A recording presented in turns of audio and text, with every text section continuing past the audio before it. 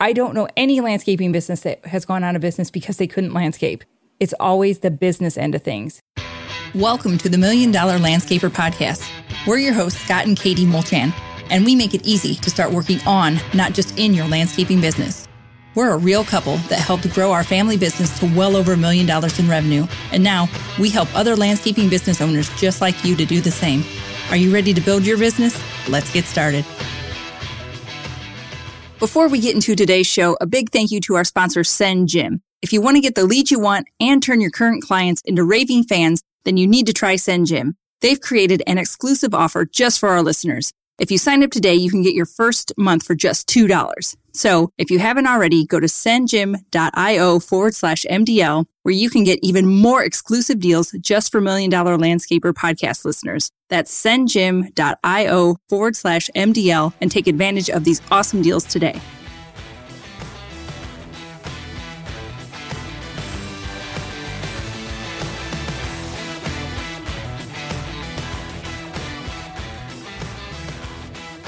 Welcome back, everybody. Today, we're going to talk about 5 mistakes even smart landscapers make. And we know that these are real mistakes because we made them. Oh, yeah. Maybe a couple times. Yeah. No, this list, I just kind of wanted to do something a little bit quick and easy, kind of fun. Not that it's fun to make these mistakes, but just to let everybody know out there that we've all done it. We've all been through it. We all learn from it and we all get through it. So that's the big thing. You got to learn from it. Right. So no matter what you're going through right now, even if you are fed up to your eyeballs with your business and about ready to throw a temper tantrum fit and like close the doors and just be done with it, know that you'll get through it and you can make it. So We've all done it. So number 1. Not knowing your numbers. We stress this one multiple times with everything in our free Facebook group, the Landscape Business Owners and the Academy. There's so many things with knowing your numbers, knowing like what your equipment costs you, what your true costs your employees, because it's not just whatever you're paying per hour. They have labor burden, understanding production hours and everything. And because these are all the numbers that you need so you can estimate with confidence and correctly, because these are not charities. You are running this as a business. Yes. So you are here to make money. I'm not saying you have to be gougy and like charge like crazy, but you have to make money. You've got to cover your costs. This is a business. And there are so many people out there that don't know their numbers and are just going off of like what everybody else is charging. And, you know, it's fine to know like industry standards and stuff like that, but you can't make money unless you know your numbers. No. So please learn your numbers. That's kind of leads into this is like the biggest question inside the Academy is, you know, what do I charge for this? And people are like, multiply by 2 or 3. Well, not necessarily in the Academy, in the free Facebook group. Yes. It's in there to the point almost of annoyance. And I say annoyance only because it's a hard question to answer because we don't know your numbers. I can't tell you what you need to charge for your business because that's very specific to you. And like Scott said, if you're doing just the charge by 2 or multiply by 1.5 and carry the 3 and ask your cat and see what the neighbor says. Yeah, and we see it all the time. You know, people ask, you know, what do you charge per square foot or whatever it is? We can't honestly tell you that because you pay your people different than I pay our people. My insurance is different than your insurance. I have different vehicles. I have a lot of things different. My experience is different than your experience. You may be able to get it done faster than I can or certain things. So whatever it is, there's just a lot of variables. It's very hard to give somebody advice on that because I don't know your cost.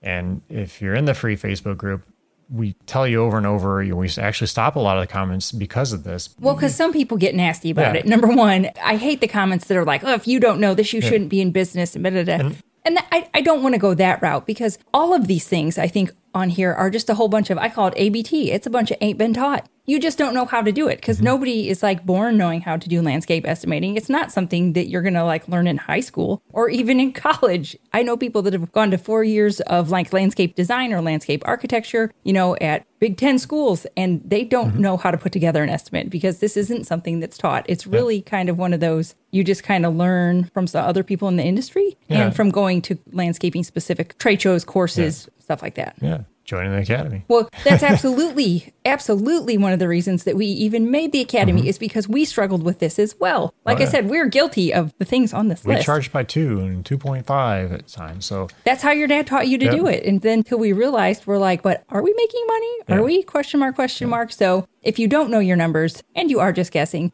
like we said, there's a lot that goes into it. Overhead goes into it, labor burden, your equipment, all of these things. And if these aren't things you know, you can check out $1millionlandscaper.com and check out the Academy because we have systems there are landscaping estimating systems that already exist. Like you don't have to just make this up. You can take a systematic approach to figuring this all out. And we've got spreadsheets in there that you can fill out and that will figure this all out. But I think you're right, because without sales and profits, what are you doing? Yeah, you're just, like you said, it's a charity or a hobby, whatever you want to call it. It shouldn't be that way. We're in business to make money, because if you're not making money, you can't help people in the future. And well, you're not helping yourself. You're not helping your employees. Well, it just makes life miserable at home. Then you're probably cranky. Yeah. I remember when we were not making money, you were very crabby. Yeah. And I was very crabby. Very stressful. We were all crabby. So it's very important. You have to know your numbers. And, if this is something you question about, not sure, reach out. There's so many people out there in the world, even, in our Facebook group, to me, whatever it is, and we'll help direct you where you should begin and start learning. Yes, well, don't ask what to charge in the Facebook group, because that'll get blocked. But if you are just looking for some kind of mentor, there are people in there. We have mentors in that will help you. Yes, if you're not interested in our academy, that's fine.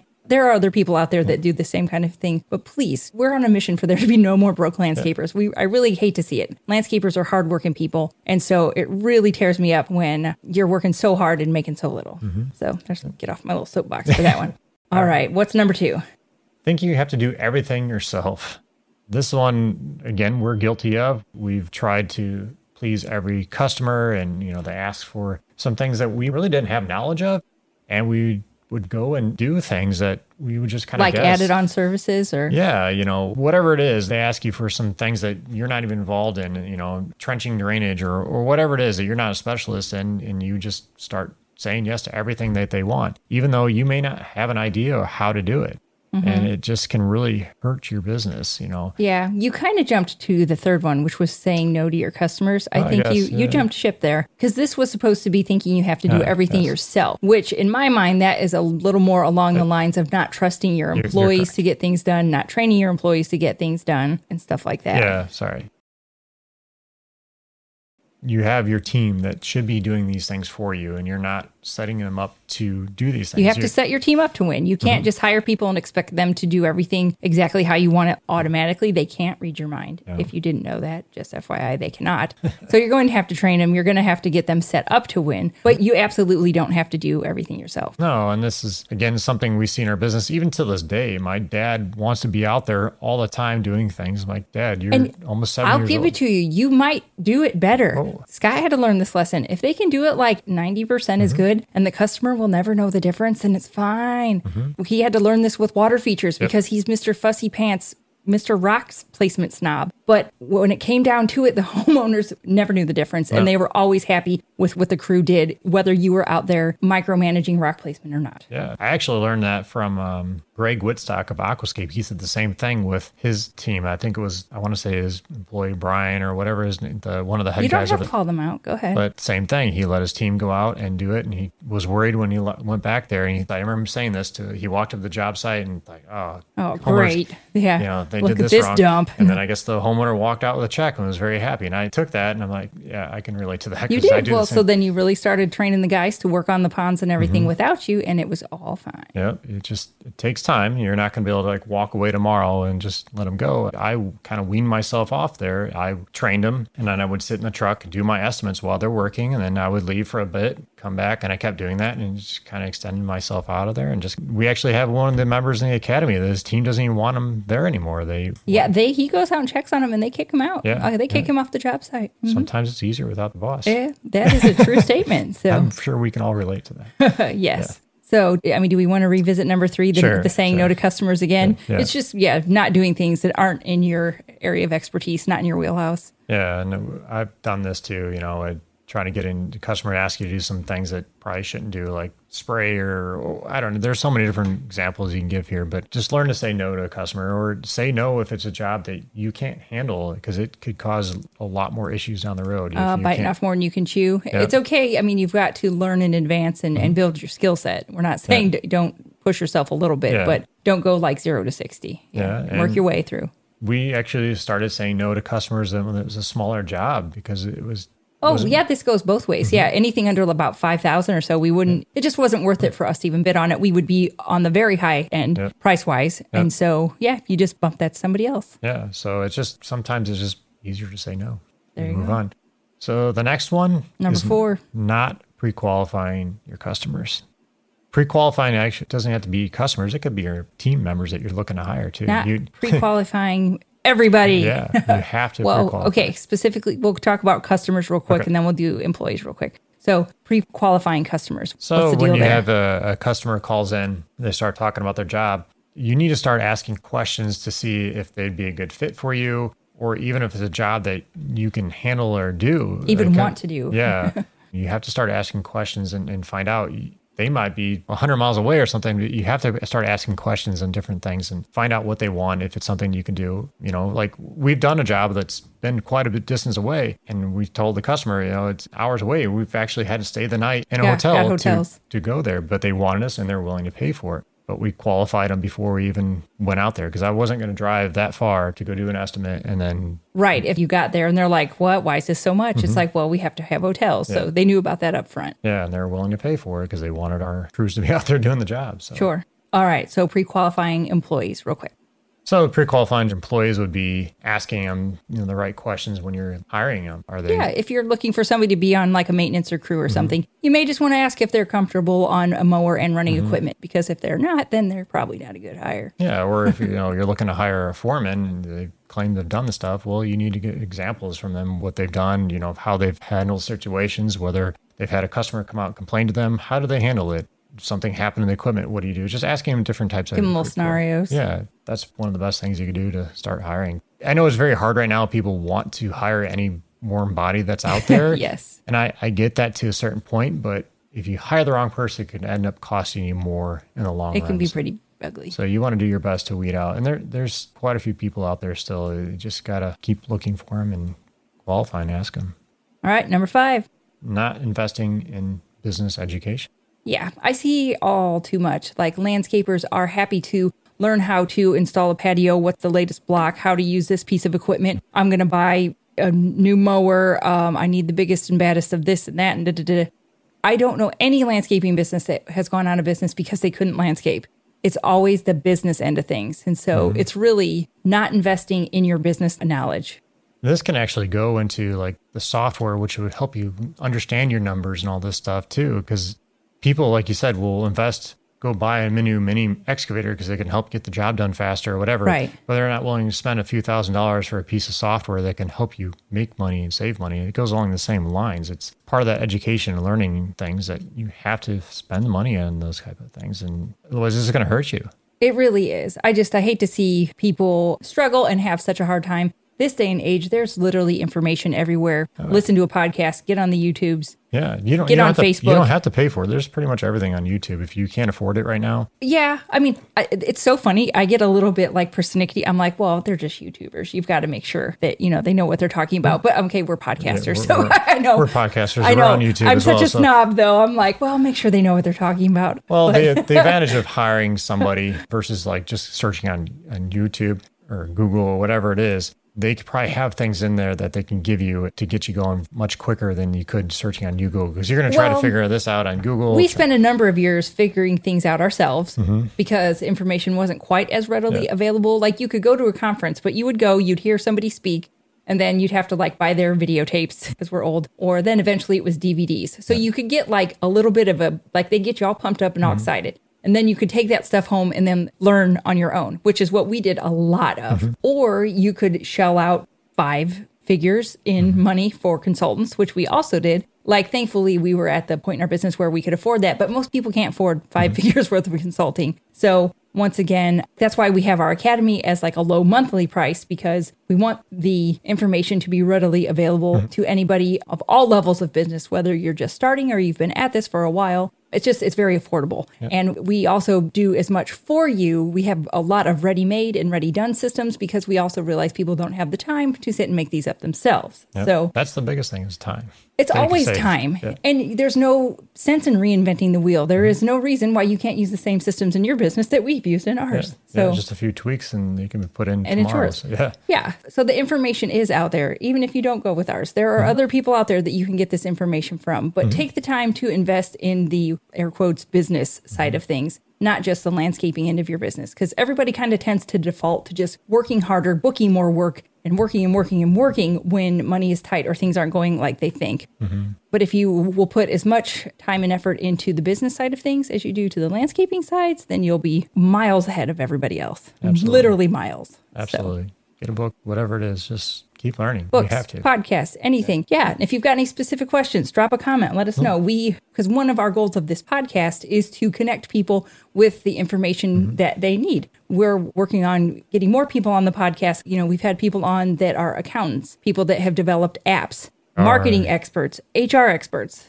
We're not saying that we know everything, but we want to be able to be a source of information. So if you know you need help, but you don't know where to get it, drop us a line. We will try to get you in contact with somebody that can help you. Yeah, absolutely. That's what we're here for, like Katie said. We want to help you no matter where you're at in your business. So if you're looking for somebody that we can't help you with, we'll direct you. And this is actually something we did in our business too. We couldn't help you with as far as landscaping. Sure. We'll direct you to somebody who could. I know. We're like Midwestern nice. I mean, for people that don't know, we're from Indiana. We are, when you hear of that like Midwestern nice, I'm like, oh man, we are so guilty of that. But no, in all seriousness, landscapers work way too hard to be broke. That's nonsense. You can invest in it. The information is there. Get it somehow. So a quick recap of the 5 mistakes landscapers make, even smart ones. Even smart ones. We did all of these. I mean, we did eventually invest in education, but it took like 10 years. Like we didn't do it right away. Yeah. No. So we just worked and worked. We just worked and worked some more and piled work on top and then wondered why we were so tired. Yeah. So number 1 is not knowing your numbers. Yep. Number 2, thinking you have to do everything yourself. Number 3, saying no to customers. Not saying no to customers, I should say. Number 4, not pre-qualifying your customers. And number 5, not investing in your business education. Yeah. And there's probably more mistakes that we have done out there, but I just thought this would be kind of a little fun, like, hey, some camaraderie, like, yep, been there, done that. So, so if you guys made these mistakes, or if you've got anything else that you were like, oh no, you guys left this off the list, you need to add this to the list, just drop us a comment, let us know. We can always update the list or create another one and do another one of these top 10, with everything that you guys think we left out. So, All right, guys. Well, thanks for joining us today. Did you have interview questions for me? I'm sorry. You're just leaving me hanging. I love answering your questions. Sorry. All right. Toilet paper over or under? This might be a controversial answer, but I don't care. I find it weird that people get that worked up about it. I literally don't care. I don't care either, but yes, I've had people say it has to be over. Yeah, I just literally don't care. I have like way other things to like worry about in my life, so it's not bothering me one iota. So if I turn around the other direction, it doesn't matter. You won't even put the new roll on. I live in a house with all boys. I'm just saying, I put that new one on there a lot. So do I. Okay. All right. When you were a kid, did you have any posters on your wall? If so, what? I want to say I probably did. I can't think of any. You didn't have like. I think I had a rainbow unicorn. They made like Trapper Keepers. I can't remember the name. It was a thing like in the 80s. It was like a rainbow unicorn. I don't think I had any. You've met my parents. Like my dad wouldn't let us like put holes in the wall. It would have had to been just held up with like tape. So it couldn't have been anything too crazy. So I remember the ones I had up. You had posters? Oh, yeah. What, like Tiger Beat magazine? I had Cars. I had. Oh, yeah, this makes sense now. Top Gun movie came out. I had the jet and everything on there. Goose, and I forget the other guy's name. Okay. Maverick, there you go. So. I didn't really have much of that. My parents just no boy bands or anything like that. No. I had. I guess probably in the 80s. Once again, no. Parents would have just put the big fat kibosh on that. Gotcha. I had some pins of like Guns N' Roses and stuff like that, like on my backpack. So, nerd. All right. Would you rather be able to record your thoughts or your dreams while you sleep? Wait, record my thoughts or like during the day or record my dreams? I want to record my dreams while I sleep because I am a crazy, vivid dreamer and I dream all the time, multiple times per night. I usually remember them, but they're way weird. Yeah, they're weird. And sometimes you hold grudges even though I do. If you do something to make me mad in my dream, I will remain mad at you for the remainder of the day because that is very logical. But I would maybe want to record my dreams just because they're pretty wild. I don't know if I'd want to see those. The ones you described are a little out there sometimes. There's probably like a dream interpretation person out there that could tell me what it all means. Probably just means I'm nuts, but I think it'd be fun. All right, guys. Well, thanks for joining us today and have a great day.